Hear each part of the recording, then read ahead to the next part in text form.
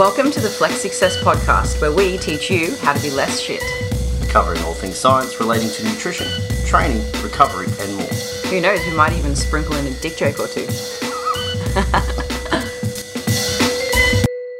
Welcome back to the show, everyone. I have with me Mr. Dean McKillop, my co-host as always, and a very special guest, Mr. John. Welcome to the show. Thank you. Appreciate it. Thanks for having me here, guys. Mr. John sounds good. Mr. John sounds very formal, doesn't it? It does. Yeah, it does. I can do that. One of the girls from Jiu-Jitsu that I roll with actually put us in contact, and I wasn't actually familiar with your stuff until she said, I think John would make a great guest. And so I checked your stuff out, and really pumped to have you on and share something a little different with our audience today. Very much so. Yeah, usually we've got power lifters and bodybuilders and other coaches on, and from what I understand of your content, you're a mindset coach. Do you want to tell the listeners a little bit more about who you are, what you do, and why you do it? Yeah, for sure. I'm John, Mr. John, as they call me, and I am a mindset coach. It's a weird space. It's like life coaching, high performance mindset coaching. That's my space. I come from a very athletic background, from the military, and then bodybuilding, and then CrossFit, and even strongman as well. And then I did my Guinness World Record. So came through the athletic background and realized I became a certified hypnotherapist. And then I realized that I wanted that tool to help athletes. And I realized that through doing NLP training and hypnotherapy training that everybody could do with a coach. And I have a quote that it's no longer a privilege, it's a necessity to have a coach. And I'm sure if you work with athletes, maybe I'm sure you probably coach athletes, that just having a coach in all aspects of life is just a game changer. It's someone that sees things differently than you do, has the tools to help you get what you want, and you can just reach your goals so much faster. So that's what I do. That's what I help people with. Cool. We initially, when we started Flex Success, had 2 tiers. One tier was if all you needed was prescriptive advice on your nutrition. Hey, eat this or eat to these numbers or whatever. Yeah. And another tier if you needed a bit more support. And very quickly we learned that everyone needed a bit more support, and we got rid of the first tier. And so we totally agree that everyone could do with a coach. And I don't think coaching people is just giving them a meal plan. Yeah. Not at all. It's an interesting space in nutrition, one, because the theoretical part of it is actually kind of easy. Eat more vegetables, eat less shit. It's not hard. Yeah. Right? But it's the implementation and consistency of implementation that takes the most amount of work. And that's really more about having conversations than it is telling people what to do. Hey, I'm interested. What's your Guinness World Record? I'm sure you know an exercise called a muscle up. So it was a ring muscle up, but strict. So without doing a kip, 24 hours, as many as possible, just around the clock. How many did you do? That's gross. Guess. Too many is my guess. Is that the official? 1,025. What does that's a lot. Yeah. What does that work out to be per minute? It's less than 1 a minute, actually. Oh, okay. So 1 a minute for 24 hours straight, still impressive. My strategy was 1 a minute for 45 minutes, and then 15 minutes to go to the toilet, eat some food, and I had to keep taping up my wrists where they kept sort of the skin would come off. So I did that, and I maintained it. On the last minute of the 45, I did a double just for morale. And then at the 16-hour mark, I started getting DOMs from the day before. So it's my DOMs kicked in while I was still going. Oh no. And yeah, it started to get hard. My hands really ripped in, and I had to take 30 minutes to get the skin cut off and retaped up. And that's when the pace slowed down a bit. And I had my partner at the time, I got her to do the maths. How many do I need to do? Because I had to get over 1,000 to set the record. Mm-hmm. And I was do the maths. And it came to it that I could no longer take rests. I literally just had to do 1 a minute. So that's what I did. From that point on, for those hours, I just did 1 a minute for as long as I could. I probably failed about 8 over the whole 24 hours. But yeah, got there in the end. I was going to say, what was the aftermath though? So I couldn't open door handles. So obviously that pulling and then pressing, it's like the long head of tricep was just devastated. But wrists, because you're doing it with what's called a false grip, it's not your hand holding the ring, it's your wrist. And so I couldn't drive a car. I couldn't open door. I had to open door handles with my elbows. I love this. What about going on toilet? Yeah. So for the first, my partner helped me for the first few days until the acute inflammation went away. And then I got into it, but it was like, have you seen that movie? Like, I think it's called Scream or Scary Movie, where that guy's got his like little hand, like his little my claw. strong hand. Yeah. It was like that. And I couldn't drive, but I think about 4 weeks, and it was kind of just achy, but I could function. That's 4 weeks or solid. Do you still have it? Oh yeah. Yeah, I do. Yeah, I've still got it. I mean, from doing CrossFit, the reason I did the Guinness World Record, one, because I wanted to set one before I died. Two, I was in a toxic relationship, and I'd lost my mojo, and I needed something to like stimulate me. So I decided, 12 months prior, I'd do that. But I also wanted to do something I love, because in CrossFit, you're always working on your weaknesses. So it's like, it can be not that enjoyable training sometimes. So I wanted to do something I loved, which was muscle up. So I'm pretty good at them. I'm ex-military, so 24 hours of like hard work is right up my alley. So I think they'd have to be a bit of a beast to get there. Would you go back at them if they beat it? No. I think that would be an ego play. No, I wouldn't. Yeah, the aftermath. I want to find like the most ridiculous Guinness World Record that I think I could beat. Yeah. Like I don't know, the most amount of dogs I can hug in one day. What about the hottest temperature coffee you can drink? I probably already hold that. I drink straight out of the kettle, John. No, you do not. I do. Well, I pour it into a mug, obviously, but yeah. But I do. What's your mouth made of? Asbestos is what I claim. Her and my mother, they have asbestos mouth. Oh, he has a princess mouth. It's got to be like room temperature. I'm the same. I cannot do heat. Need to like put ice on it first. Okay, I'll look that up in the Guinness World Record. Hottest drink ever consumed. Well, that's a fun. When Liz used to make me tea, That is a fatal decision that you could be making though. Also, Accept the challenge. Okay. It can't be as bad as, I don't know what country it was, but there was a country that I once saw a small docu on where if they thought the female was cheating on the husband, they would take a cast iron out of fire and put it on her tongue. And if her tongue blistered, she was cheating. If it didn't, she wasn't. Oh, what? That's a surefire way to see someone. So they'll beat you straight away. You're not going to win that battle. Oh, God. Far out. And I'm also interested, what got you into hypnotherapy? I wanted to understand athletes better, because I was training athletes, and some of them would get great results and others wouldn't. And I was like, there's a level above the training and nutrition, like what's going on? And so I wanted to learn about the mind. And he's now my friend. I met a guy and he was a hypnotherapy teacher, and it was just the perfect timing. And I signed up for the course and went and learned it. So that's what it was. Yeah. Just trying to understand athletes more and mindset more. Okay. And I know nothing about hypnotherapy. Talk to me about, my idea is that it's a bit voodoo, because I see people try it on stage like, and now you're a chicken, cluck like a chicken. Expel some myths for me. Okay. So the when you see someone in a trance, so that's when they're implanting the commands into them.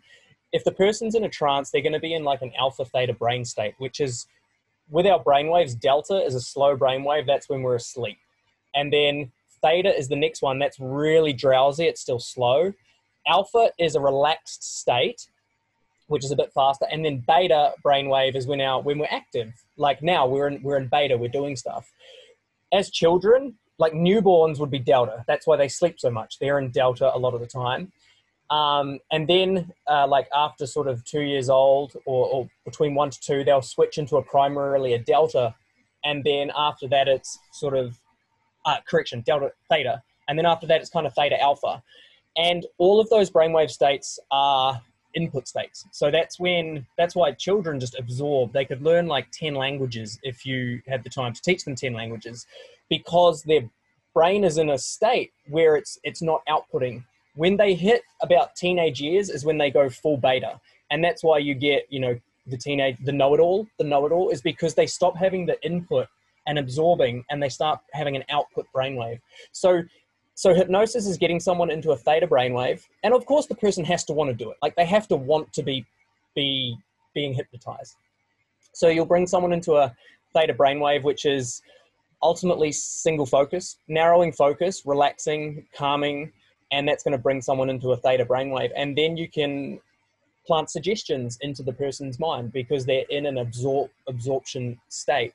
And if there's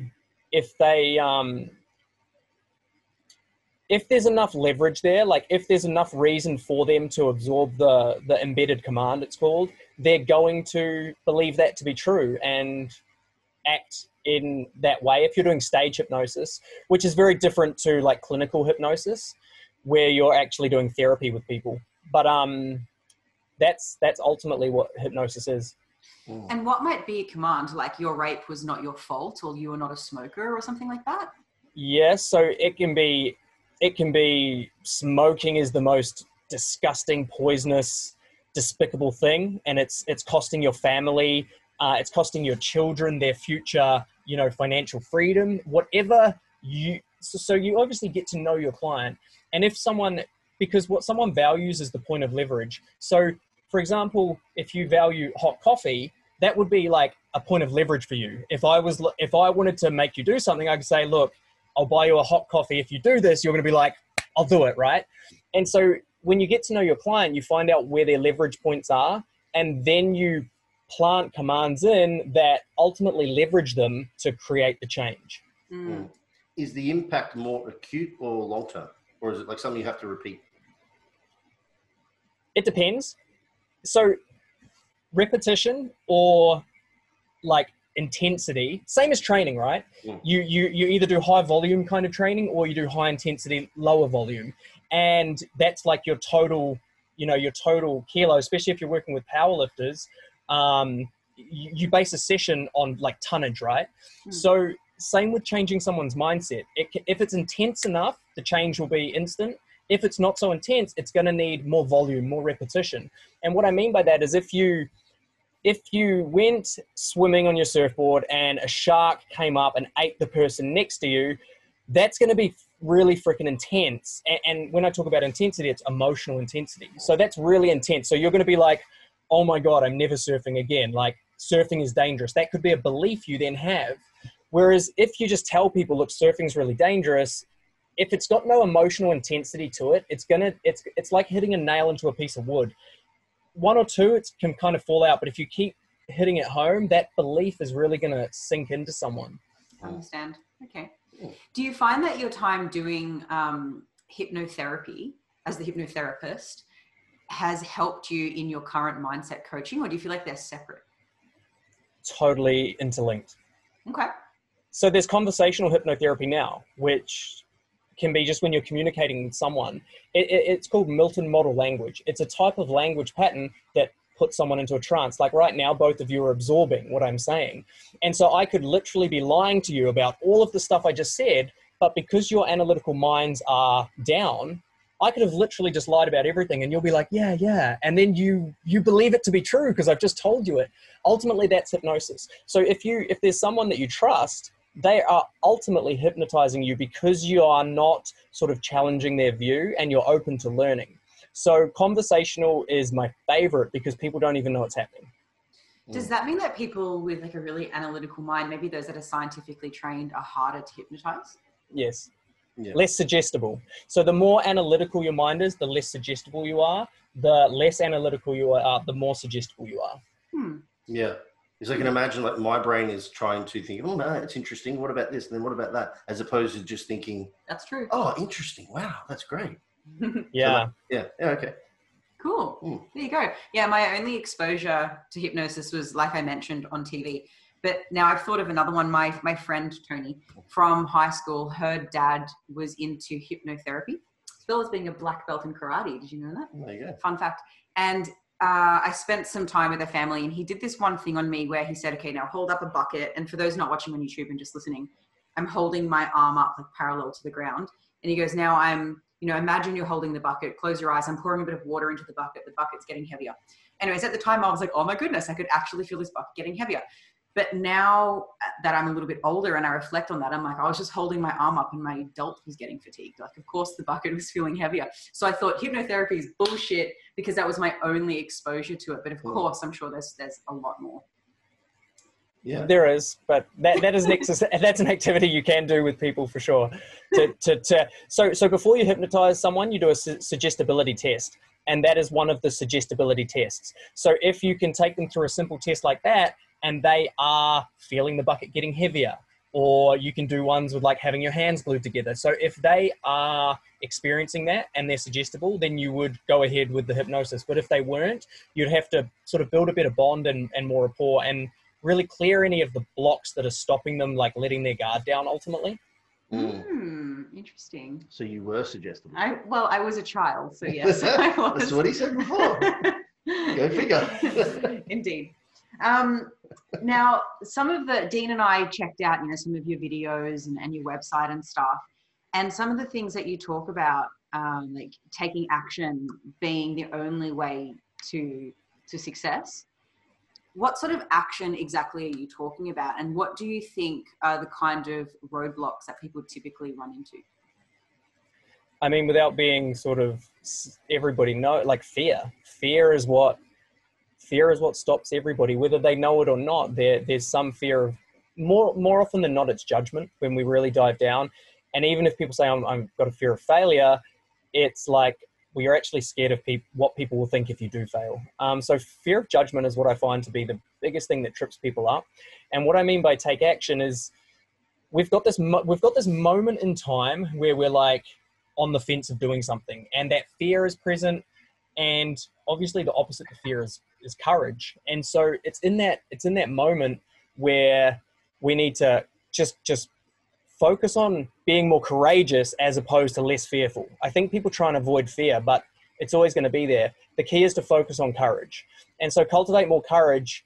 And as soon as you start cultivating the courage, as opposed to trying to avoid the fear, that is when you're going to start sort of taking the action. And look, this is getting pretty deep, but this whole world we live in is in perfect duality. So fear and courage come together. You can't have one without the other. The same with success and failure. They're two sides of the same coin. So a lot of people will have fear come up and they'll be scared of failure. And it's like, you have to experience failure in order to succeed. It's a universal law that cannot be avoided. So I don't, and I'm sure you'll say the same, and anyone listening or watching, we don't know what's around the corner. If we start a new business, it's like, it could fail, it could succeed. The only way to find out is to live that experience, cultivate the courage, take action. And if it does fail, it's a lesson. It's not really a failure. And so just massive action, consistent, massive action. Because you fail until you succeed, don't you? Mm-hmm. Yeah, I remember Dean has a friend close to him who drinks a lot, and he's always going through the whole, that's it, I'm not drinking anymore. And it happened again. And I said, oh, I wonder, when this cycle, this cycle is going to continue and he's just going to start drinking again. And Dean said, well, you always fail until you succeed. And it's the same with trying to do 1,000 and whatever chin-ups that you did in 24 hours or build a business. Not chin-ups. Let's not undercut them. Sorry. Pull-ups. Thank you, Dean. No, pull-ups, muscle-ups, strict. This ain't no joke. I recently, I'm sure the listeners are so sick of hearing me say this, but I recently started jiu-jitsu. And one of the things the black belts always say is a black belt is just a white belt that never gave up. And it's so true. Like, just be consistent. You will fail. You will get choked out. You will have days where it sucks. But the only way to get to black belt or insert idea of success here is to be okay with that. And just keep showing up. Yeah. Yeah, I think that's what people struggle with the most, though, I think, is showing up repeatedly in the face of failure. Or boredom. Yeah, or fear, like you said, probably the fear of failing again. What advice would you have for people that are like that? Like the people that typically, like, okay, let's draw a parallel into our world. We know that it's not that difficult to lose weight because systematically it's just a matter of, eating a little bit less or burning a little bit more. However, the success rate of sustainable fat loss is absolutely terrible. Less than 5%. And I think it's because people focus more on what they should do now and less on the behavior change they require long-term to make that sustainable. Because it's boring and not enjoyable now. And there's a time lag between action and outcome. And like fear of losing friends and family or whatever, distancing yourself from people that are providing like, reassurance to a bad relationship. So what sort of advice do you have to people like that do just keep showing up and they do keep getting kicked in the shins, but they still need to keep going? Yeah. Well, I mean, to those people that do it, greatness awaits you. Like, you will experience your version of success and greatness. For those that don't, it's not the end of the world. But like you said, Dean, there are deeper habits that are, call it self-sabotage, that are stopping this. And I always talk about the 4 sort of biological needs that we have as human beings, which trip everyone up. And that's, I think you said, boredom as well. Like, dopamine is something that if we don't learn how to manage, it's always going to entice us. Oxytocin is another thing. And you said as well, like losing your friends, losing connection with people. That's our oxytocin chemical. Serotonin is our significance chemical, our need to be recognized. And so we aren't going to want to fail because that's ultimately making us not good enough, insignificant. And the last one is cortisol. If that's running our life, if we're stressed, we're always going to be coming from a place of survival. We're always going to be in the fight or flight, sympathetic survival state and not making choices that are abundant and best for our future. So if our chemical body is running us and we don't have the consciousness and awareness to discern, and I call it playing a spiritual game, because your chemical body's either in charge or your conscious mind and your will living a greater purpose, which is ethereal. Like you can't touch it. It's in the future. It's your imagination. Ultimately, if you do not have that strong vision of the future pulling you forward, you're going to go with the short-term gratification that your chemical body is built for. Sounds like our fleeting happiness conversation around food. Yeah, absolutely. We're just cavemen living in the 21st century, right? And our biology hasn't quite caught up yet. And when we are, living in the wild and the food is abundant and nothing is promised tomorrow, it makes sense to make decisions that feel good now, that fill us up now. Because like I said, tomorrow is not promised. But we live in a different world now just with old biology. So it's really important to... The things that serve us in the future generally don't feel great now. Like to eat the salad, to go to the gym, like don't sit on the couch with a pack of chips. Like that feels good now, but sucks later. We need to do the things most of the time that kind of suck now, but pay off later. But it's hard to do, especially if you're not in the habit of doing it and you haven't received any payoff yet, because it feels like all this work for what? Yeah. And that's, I think, like, I just remember when I was there, when I started bodybuilding and things like that, I always had, I saw in your background, you've got like Arnold Schwarzenegger's book. I always had something I was aspiring to be. I had every bodybuilding magazine like stacked up to the roof, and I was always consuming content from people that were living the way I wanted to live and being the way I wanted to be. And that constant daily reinforcement of like, keep going, don't quit, eat this, don't eat that. Without that, like you said, yeah, people definitely go for that, the caveman biology, let's call it. And they don't have that vision. I can't stress enough. I am quite a visual person, but just that vision of how you want your body or your health or your financial situation or your life to be that's why I love meditation. And when you can become so proficient at visualization, in fact, I'll share a story in a moment, but when you can become so proficient at that feeling becomes more powerful than the feeling to eat chocolate or hang out with your friends. And so when we visualize, if we get really good at it, we can actually feel what it's like to achieve that body or that goal or that dream now. Like if we go into our close our eyes and go into our mind and picture it and live the experience now, our body will start to release the hormones and chemicals that are equal to that success. And we will neurologically, like our neurons will start to wire together as if it's already happened. Biologically, the chemicals will be released as if it's already happened. And we're ultimately living in the future now. And we're building the mind and the body that is then capable of achieving that result. So I can't stress enough how important the inside world is. And I interviewed on my podcast, he was the number 4 in the world at squash. And he was just in the top 100, just training hard, grinding.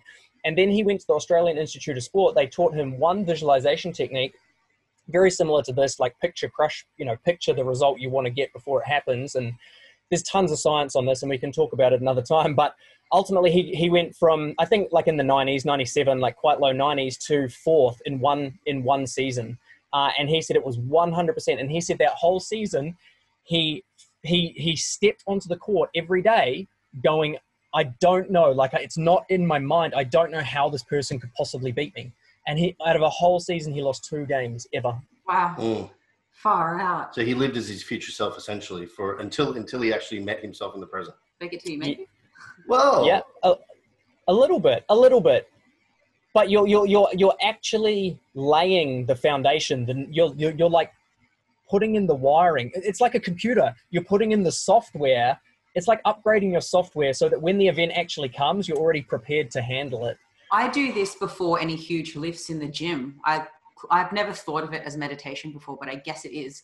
I close my eyes. I think about like where I'm going to brace. I go kind of through the repetition in my mind, and then I do it. And I usually always get it. Unless you think you won't. Yeah. Well, if I do the little meditation, when I'm pretty serious about bench press, or was. And I used to do so many nervous wheeze before bench press. That's how serious I took it. She would set up and then go, 1 moment, please. I couldn't do a nervous wee. You'd be no good in CrossFit. No, skipping. I was going to say double unders, you'd be done. Oh man, I did CrossFit for like a flash for a second. And double unders, I would always feel like, I'm so glad I haven't had a child, because it's like, I feel like I need to. It's the one. Mm-hmm. There's a famous CrossFit video. Poor girls had to do double unders mixed with box jumps. Oh, box jumps. It's like, why would you do that to them? Yeah. Just want to see urine all over the place. They're asking for it, you know. So I guess like our listeners could probably also relate to visualization before big lifts, because I'm sure everyone's done some form of that. Do you relate to that at all? Yeah, I would say like I think I do it subconsciously. It sounds to me too like visualization. Like I'm not actually too familiar and caught up with what technically is classified as meditation. So I'd be interested to get your outline on that too, because I think a lot of people just think meditation is sitting in a green grass oval and crossing your legs and doing all that jazz. But it sounds to me like visualization almost could be somewhat of a form of meditation. That yeah, for sure. If people could understand that a little bit better, they might actually realize that they do it subconsciously. Yeah, for sure. And I've questioned this. I was like, what's the difference between like hypnosis, meditation, and visualization? And so I'll never forget, my meditation teacher taught me that meditation means to become familiar with. So if you're becoming familiar with your lift that you want to lift, your bench press or your deadlift or whatever, then you're becoming familiar with that. And then there's the type of meditation where you're literally just becoming still. There are so many different types. It wouldn't be worth like diving into all of them. But the core difference, I would say, with meditation and visualization is like really, really specific. You can do a type of visualization like mental rehearsal. So that would be, I did a lot with CrossFit. That's what you're doing. You're mentally rehearsing the lift. Usually it involves a motor pattern. So they did a study they've done it with pianists, they've done it with basketball players, where they got a group of basketball players, they all shot hoops from the free throw, and they were in 3 groups. And then one group went away and practiced basketball, shooting shots. Then the next one did visualization only, and the last group did no rehearsal. And the no practice group, when they retested, sucked. The visual group did come second, and the physical group did come first, but it was by like 1 shot or 1 point. And They've done studies with piano players, and a lot of piano players will just play in their mind. They won't even play. Chess players, there's the world's best chess player. He's got some fantasy name like Casanova or something. He won. He was like world champion for ages, and then some guy came along and beat him, and didn't play any chess leading up to the world's biggest chess match. And everyone was like, "What are you doing?" And he's like, "I've beaten him already in my mind." And every day in his mind, he would just play chess in his mind. I think it was Casanova, and he just came along and beat the world's best chess player. So that's visualization. Meditation for me is more reflective. It's more feeling into the body, what emotions are present, healing, doing sort of healing meditations on body parts. And I've seen, if I shared some stuff with you, it would blow your mind about people. I've seen a lady, this is the most extreme, but she was blind in one eye. And I was on a week-long meditation camp, and during one of the meditations, she got vision back in her eye. So she had never had it before, never had vision her whole life, and she got vision in her eye. What do you think the reason was? Well, it depends how you want me to explain it, from the spiritual standpoint or from the like scientific standpoint. There's lose the audience if you explain it from the spiritual standpoint, don't you think? I don't know. Whichever way you think. Maybe both. Well, there's a couple of good books to read. There's The Biology of Belief by Bruce Lipton, and then there's The Placebo Effect by Dr. Joe Dispenza. And the placebo effect ultimately is well and truly proven, where, you know, you could take sugar pills for some disease, and you could have two groups, a group that has real pills, a group that has sugar pills, and almost every test, identical results. So it's the belief that the pill is working. And you can even do this with physical surgery. So if you got 100 people that need like arthroscopy knee surgery, and half of them actually have the surgery, the other half, they get the incisions, they go under, they get the incisions, but they have zero surgery, bring them out, and again, the same percentage of people are going to feel like they've got the benefit of the surgery. There's another book by Dr. John Sarno called Healing Back Pain, which is, he scanned backs for his whole life, and there are people with back pain that have zero symptoms on MRI and imaging, and then there are people with no back pain who have got messed up. And when you understand the placebo effect, this is going down the scientific route, we have the ability to control our genetics through epigenetics, which is ultimately the environment we build for our cells to produce. People used to think it was genetically done. It's not. It's done from our mind, and an epigenetic marker, which then triggers the gene the gene is like the blueprint to form the cell in a certain way. We can control all of that with our mind. And so the healing it's a belief. It is a belief that you have. That's why people with like multiple personalities, so their eyes change color when they are a different personality, and they'll have scars on their body that when they spend a month being a certain person, the scar disappears. When they spend another month being another person, the scar reappears. It is all beliefs are in our consciousness, in our mind. And when that, and I'm not talking about the brain, I'm talking about the mind, which is beyond the organ of the brain. When that belief, when that level of consciousness shifts, the physical body will adapt and change with it. Mm. God, there's so like hundreds of crazy examples of both placebo and nocebo in the literature that would just absolutely blow people's minds. Like the surgeries you're talking about, even phantom pregnancies. Mm-hmm. Do you find that you can use your understanding of placebo or nocebo to your advantage in coaching? In coaching. Or do you think it's ethically like? Maybe let me give you a couple of examples. Carla's a good example. So she's got a fused spine. So if for everyone listening, Carla was the person that introduced us ultimately. She's got a fused spine and she has limitations with it. And I said, is this something you want to explore? Because I'm telling you, the world that we've been brought up to believe in isn't the full spectrum. If you're in control of this.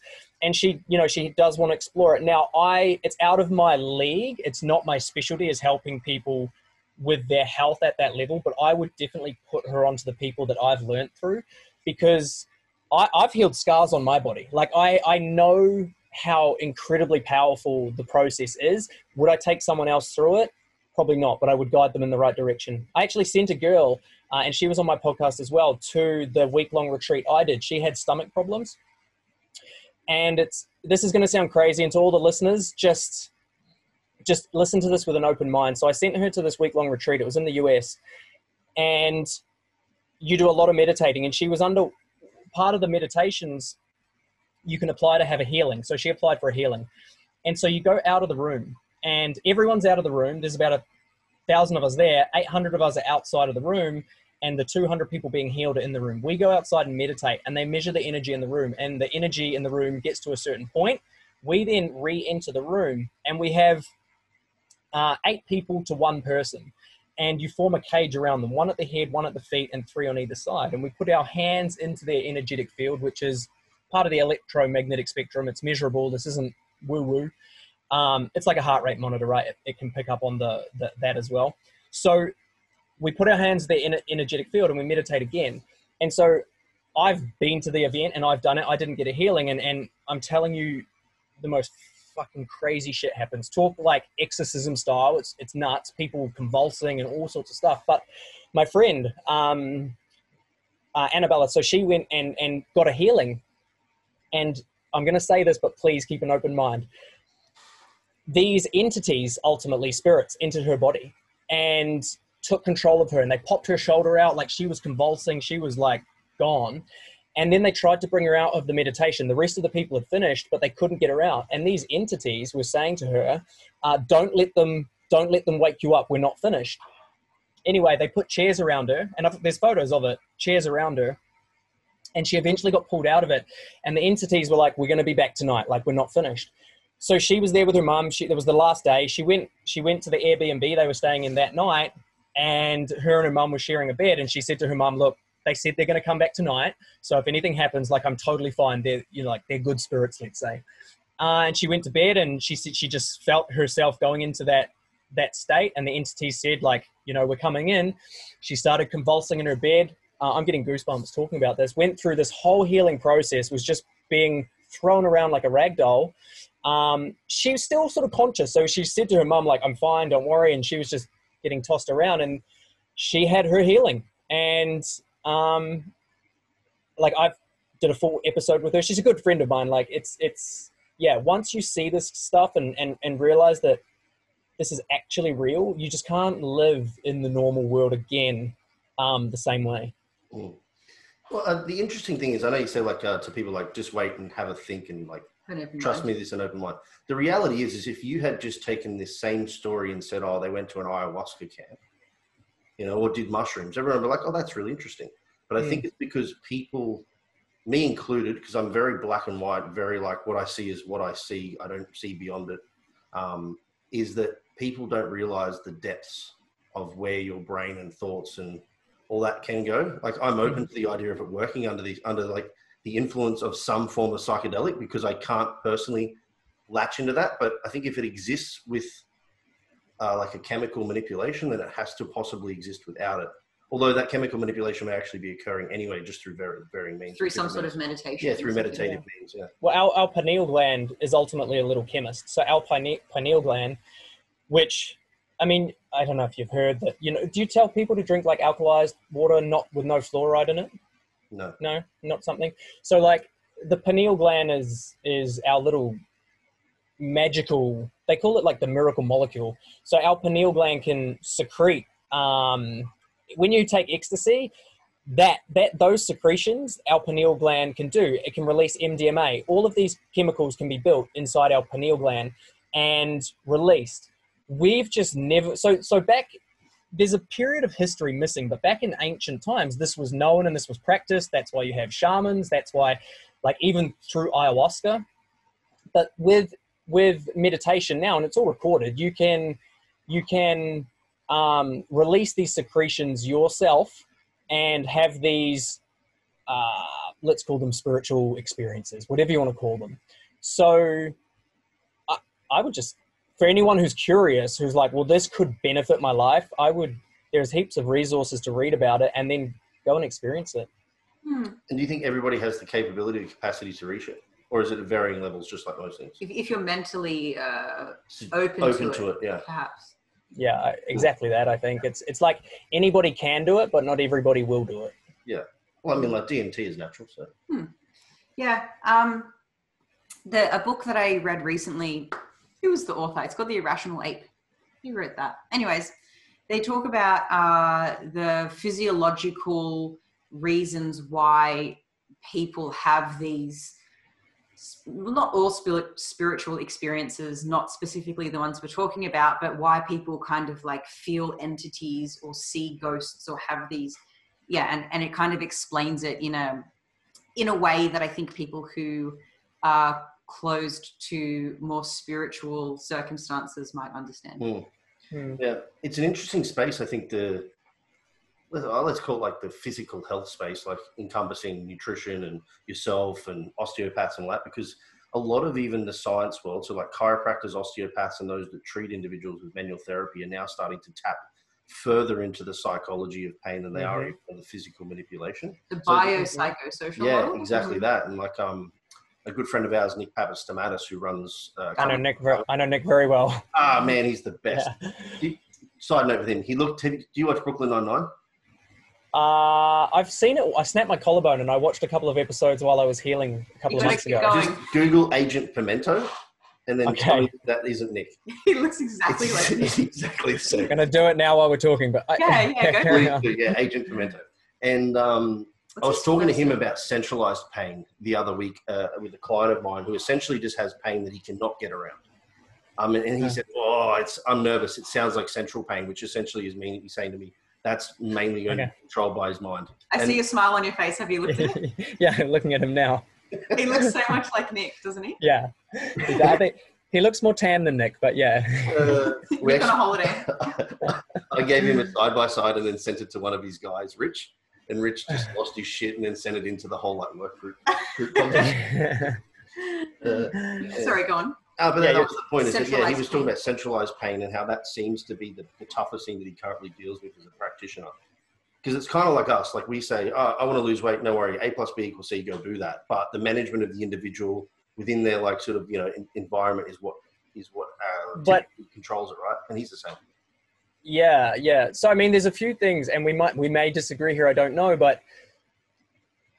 Because I was helping people lose weight and get fit, right? And there are some people you give the perfect prescription to and they wouldn't do it for whatever reasons. And so I was like, okay, there's something else at play here because they're eating the food, they do it, but there's something not working. And then I realized that sometimes it was their mindset. Like if they were carrying guilt, they were probably carrying weight. Like a lot of people that have guilt from their past will carry weight. A lot of people that have any emotions within, like depressed people with depression can sometimes struggle to shift things more. So I started to realize as well that emotions played a role with how effective the physical, let's call it prescription, the dose was. And then I, through training people again, I was like, well, the physical prescription's right. Their mindset's pretty good. And that's when I sort of came across the next realm, if you want to call it, which is what I call the spiritual realm, which is it's what you can't see. And I'm not sure how your book explained it with the ape book, but for anybody just wondering, like just learn about the electromagnetic spectrum. And you've got the colors of the rainbow and you've got red to violet, but under red is infrared, over violet's ultraviolet. We can't see that, but it's there. And that goes on and on and on times a million, like it just goes on and on. So there's all these frequencies and energies around us that we just literally can't tap into with our humanness. We need something more. And that's the realm that I would start to call the spiritual realm because our five senses can't really pick it up. Where would you suggest if someone was really interested in the electromagnetic spectrum, what are some resources that they could look into? I just Google the shit out of stuff. And when I can't understand, I Google and Google and Google, and I'll just Google. I just Google everything and read like scholarly articles, even though I can't really understand them, but I try and get as much as I can. I just use Dr. Google until a book comes up. But the electromagnetic spectrum has taken me a few years of Googling to fully understand how it really works and what it really is. It's like the space of unfathomableness. Unfathomableness. Yep, that's a new word. I like it. If you Google it for long enough, you'll find it somewhere. Now, the next question I have for you, John, is you talk a lot about building a success mindset. And I feel like I know what that is. I'm sure Dean has another interpretation of what he thinks it is. But so there's no kind of Chinese whispers. Tell me what you mean by that. What would be your definition? Yeah, that's a good question. I don't know if I have a definition of success. Mindset is the mindset you need to achieve what you want to achieve in life. I would say that's the definition, because a lot of people have dreams. And I did a bit of research the other day in goal setting. About 3% of people achieve their goals. And that's not no, that's really not a lot. And the paradigm, the way I see the world, I put it down to mindset. So there's like 97% of people would not have a success mindset because they set goals and they don't achieve them.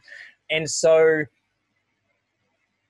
there are like layers to it. It's like, you've got to know what you want first and foremost. And then quite a lot of the time we have to become someone new to achieve our goals. Otherwise we're inside our comfort zone. And that's where most people push up against resistance and stop. Whereas if we understand that our mind is malleable, it's neuroplastic, meaning we can literally rewire it to form a new identity, a new belief system. We can achieve our dreams. Of course we can. And so that's the success mindset, is going, I want that, but I have no idea how I'm going to have it. I need to mold this character, this person I am, so that not only do I believe, but I have the tools and the strategies in order to achieve that dream or that goal. Which is really where a good coach can come in handy. Mm. Yeah, it's filling the space between the disconnect between the goal and the action. Yeah, or knowledge and action. Yeah. So James Clear in his book Atomic Habit talks very similar to what we're talking about right now. I want to reach this goal, but I'm not sure exactly how to get there. And you mentioned identity just recently. And James Clear talks about habit change as in 3 different spectrums.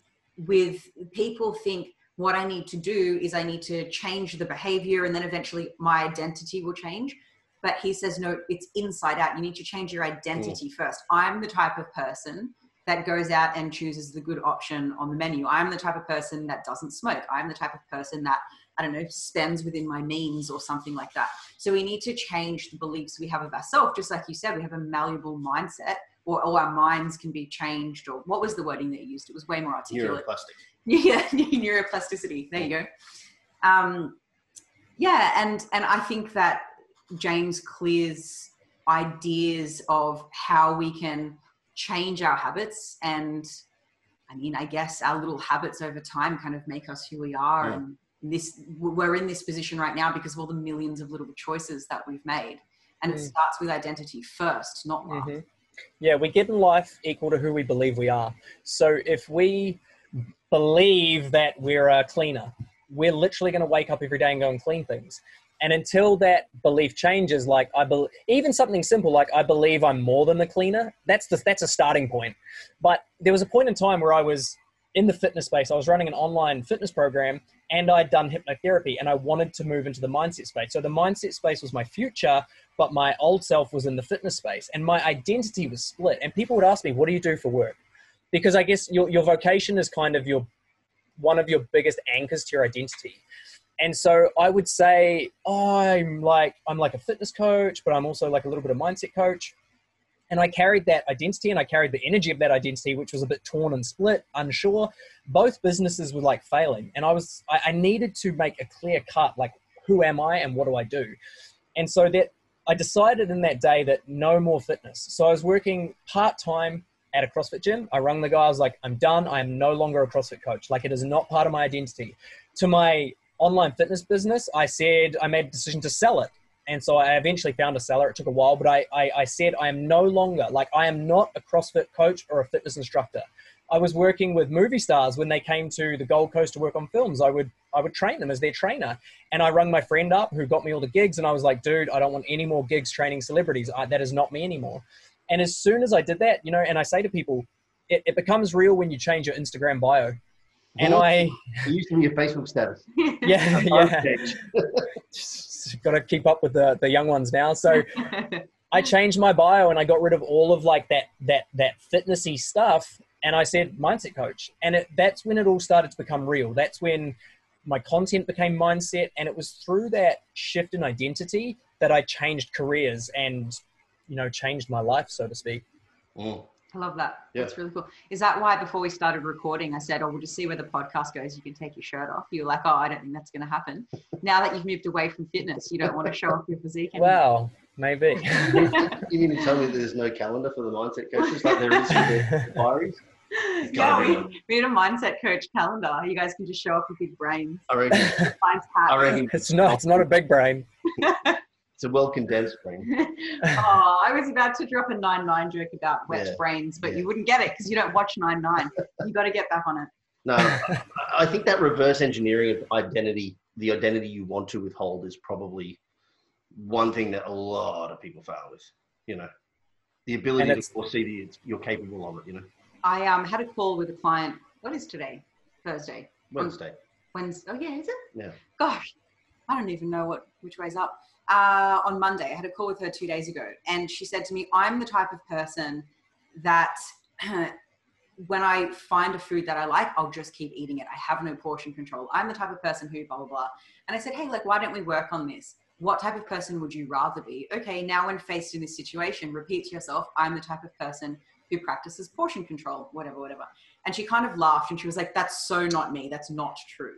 And I said to her, it's not true until you build evidence that it is. And the first few times it's going to be very challenging because you have this preconceived idea that I'm the type of person that X, but you need to start putting evidence in the favor of your new identity. And then you will start to believe it. So of course, at first you might feel like a fraud. It's not true. I don't know if I can. But we just need to prove to ourselves that it is, and you can.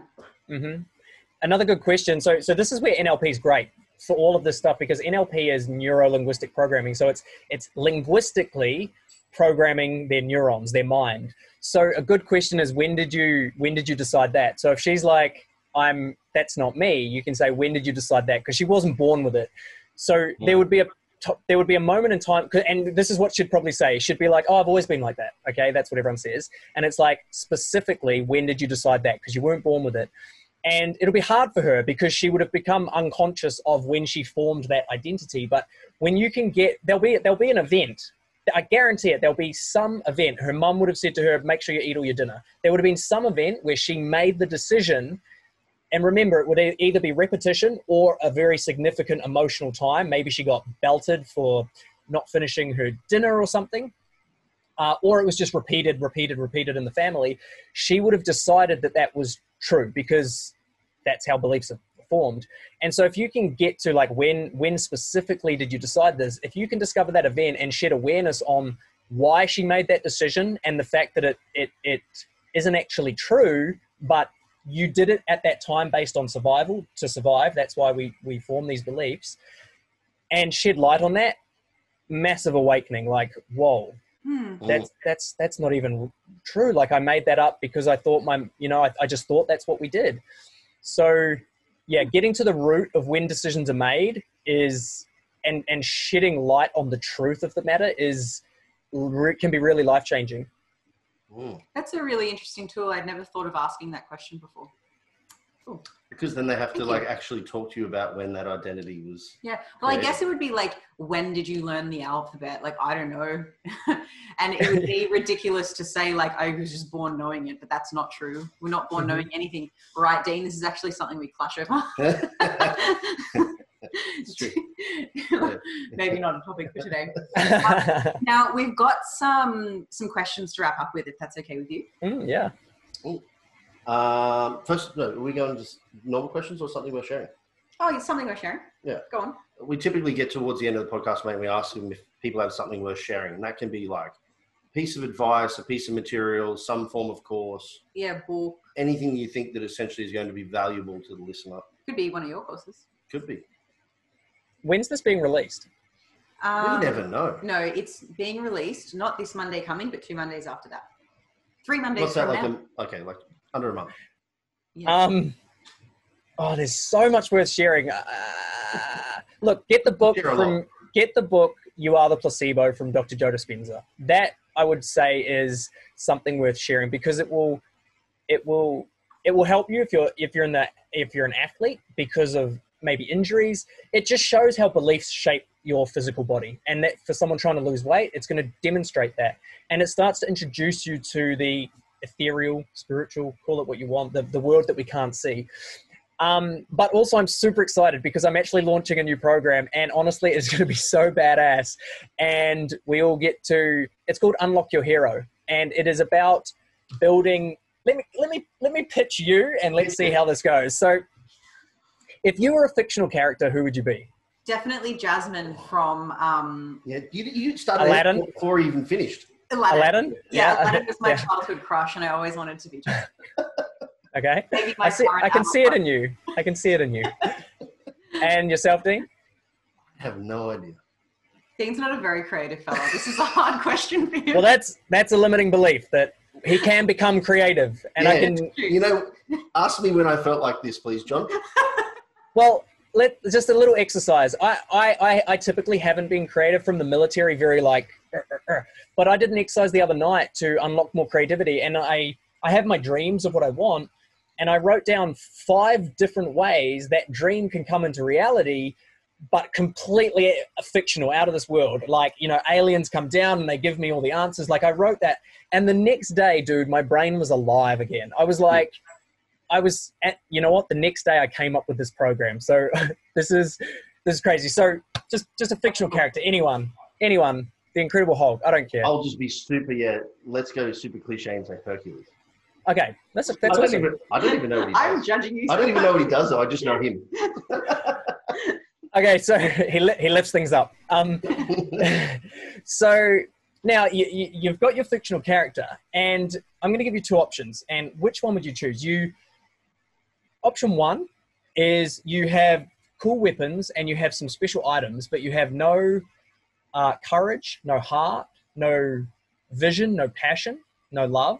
Or option 2 is you have no weapons, no special items, but you have courage, love, heart, passion, and vision. What would you choose? Option 1 or option 2? Relationship right now. Oh, really? Yeah. Okay. Don't you think? No. Okay. Well, I'll keep that to myself then. Definitely the latter.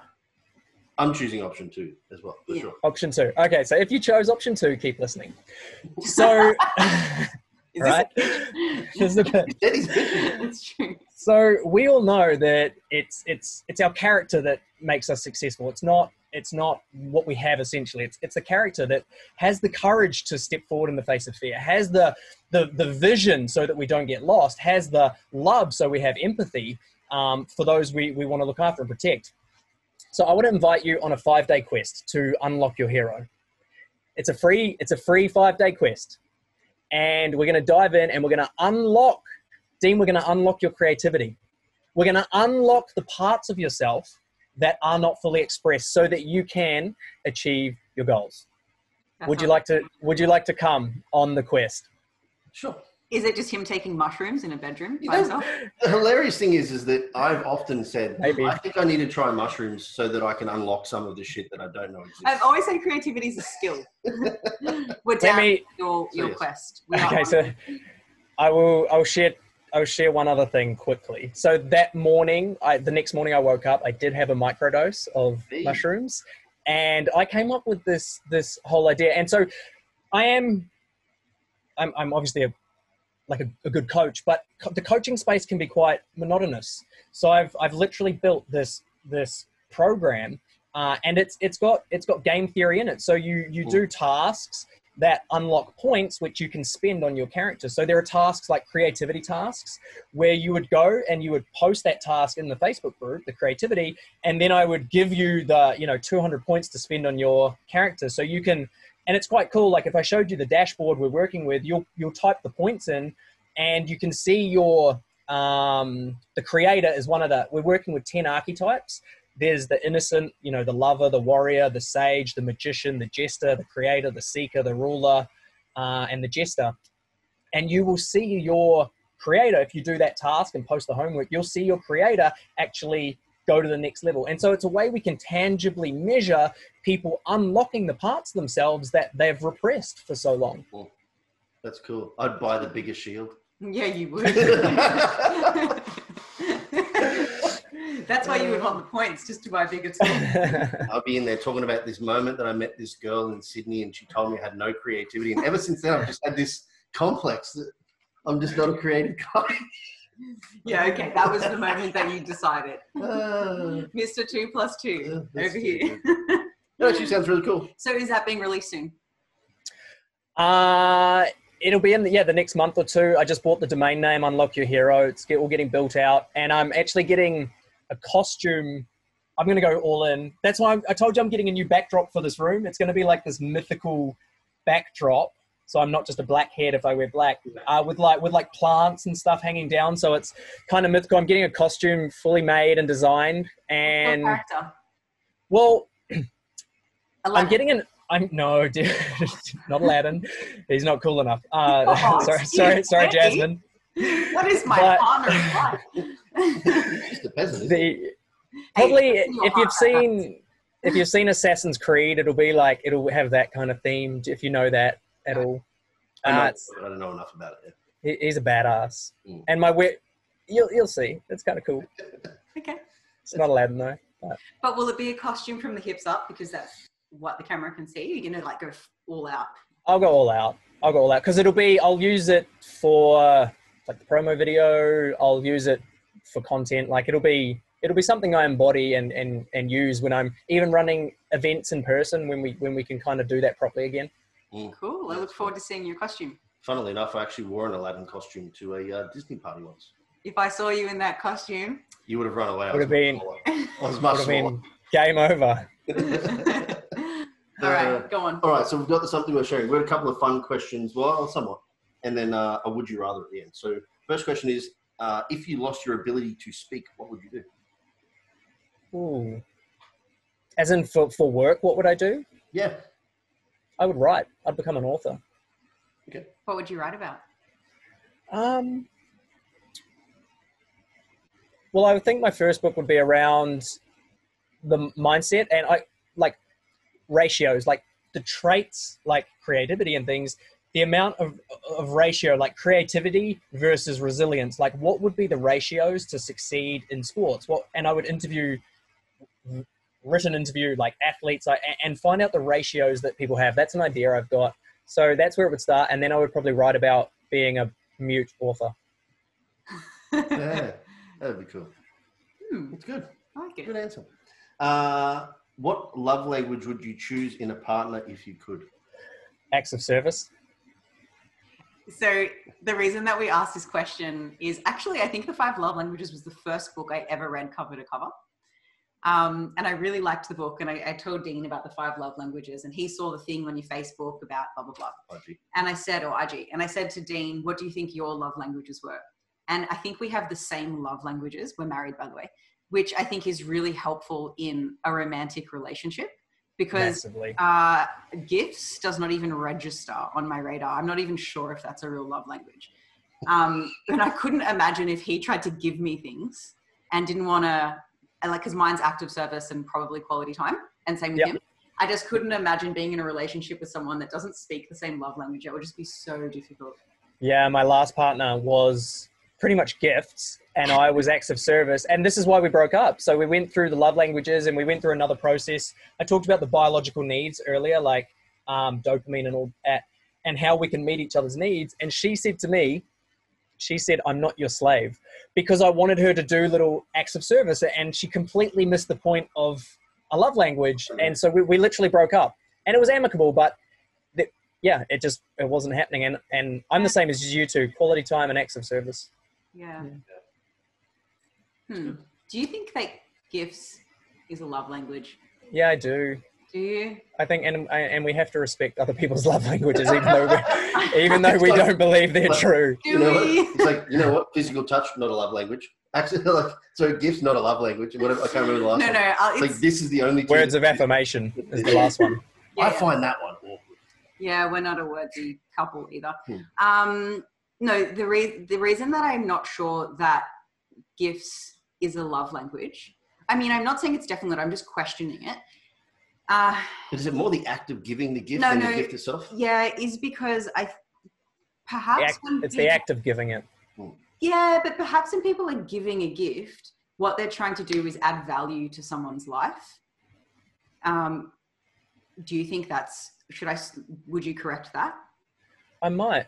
I don't think that's wrong, but I would probably add to it that I think the acts of the gifts is when you receive the gift, it's like, oh, they were thinking about me, or oh, they care about me, oh, they love me. I don't think it's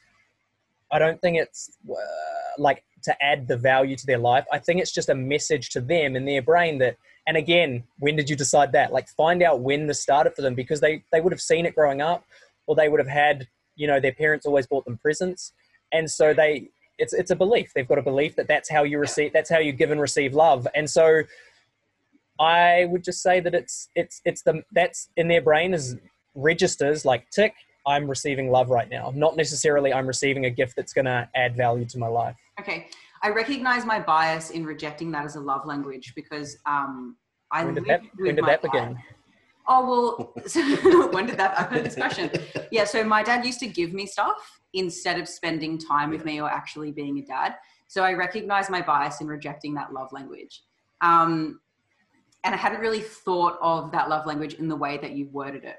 I do think, though, that some people might actually give a gift because they think I'm adding value to someone's life, or I want them to know that I'm thinking of them. But maybe that's just an act of service reinvented. I don't know.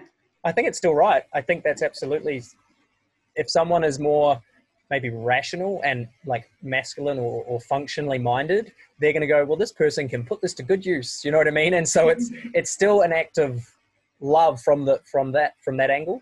Okay. Yeah. So obviously, if we have neuroplasticity, do you think that a love language is malleable? Yes, 100%. And the more, so like a bit of spiritual talk, like judgment is kind of the thing that keeps us less spiritual. So if we can appreciate and accept, we're getting closer to wholeness and togetherness.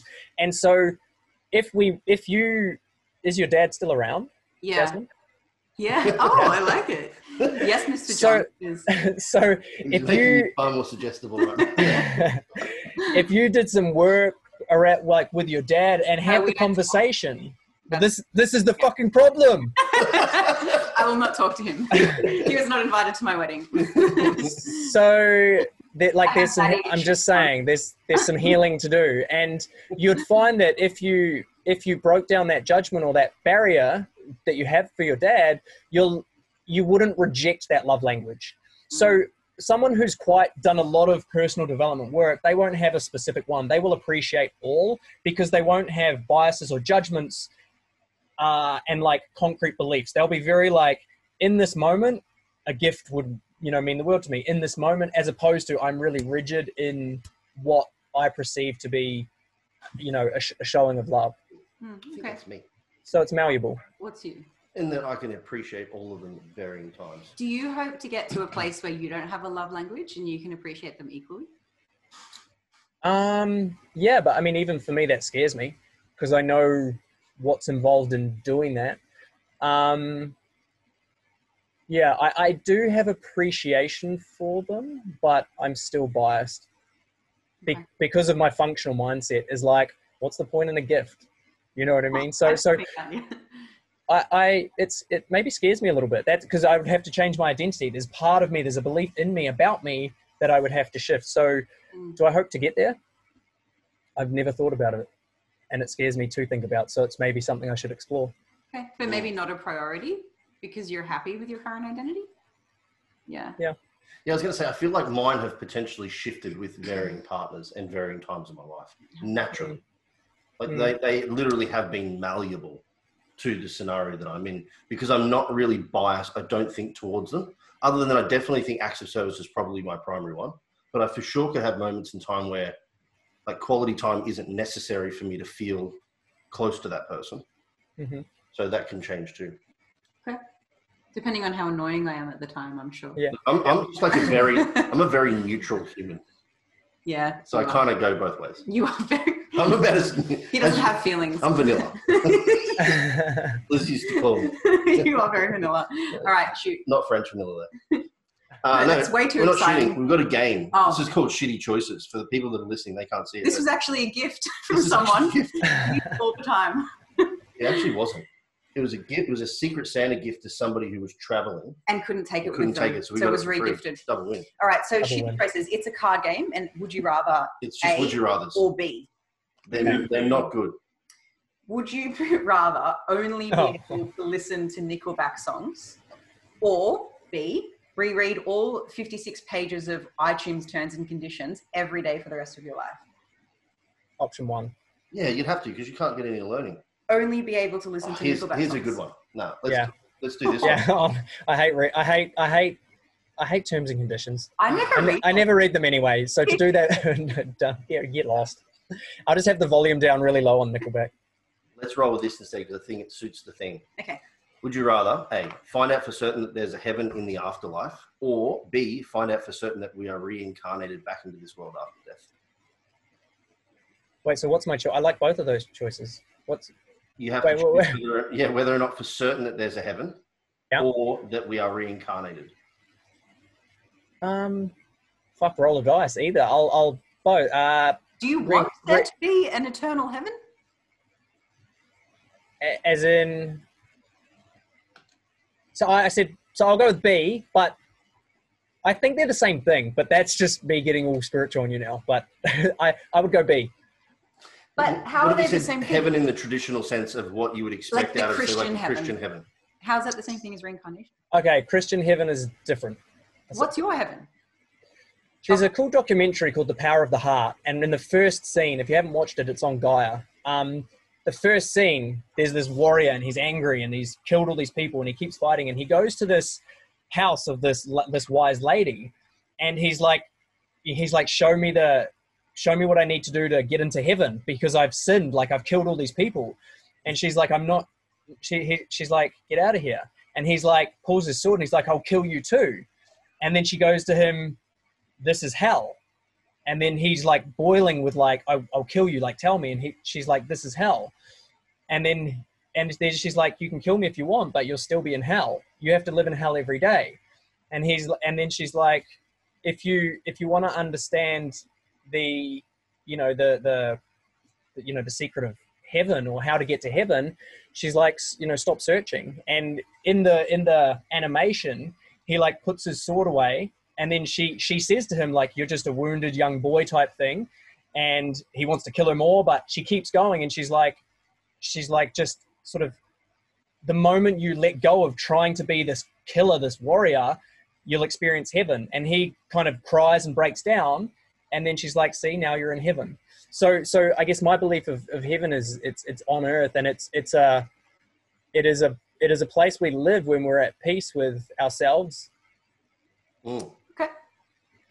Right. That's not what I expected you to say. But that's what were you expecting? I'm curious. Well, I'd only ever thought of heaven as this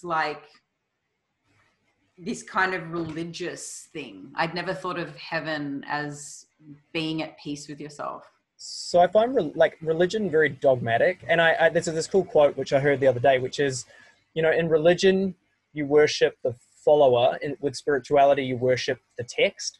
So it's like, or the message. So a lot of religious people worship Jesus. And I know so many religious people that worship Jesus, but they don't do a thing like that. They just worship him. Yeah. And I'm like, well, that you're missing the whole point.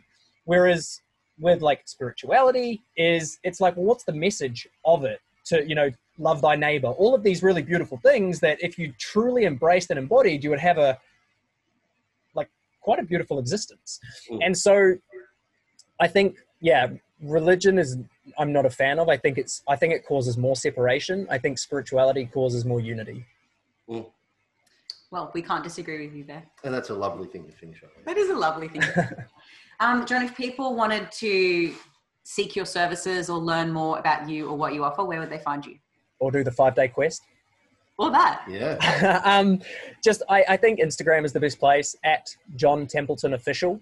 But I'm on Instagram, Facebook, LinkedIn, YouTube. But Instagram, I'm probably the most active on, although I haven't posted for 4 weeks because I'm building this cool new program. But yeah. Cool. You would have sunk down in the algorithm somewhere. I'm gone. Wait till he pops back up though. Comes up guns blazing, Assassin's Creed. With this great outfit. Swords drawn. We're like, where'd this motherfucker Expectations are set high, John. Very We'll high. see.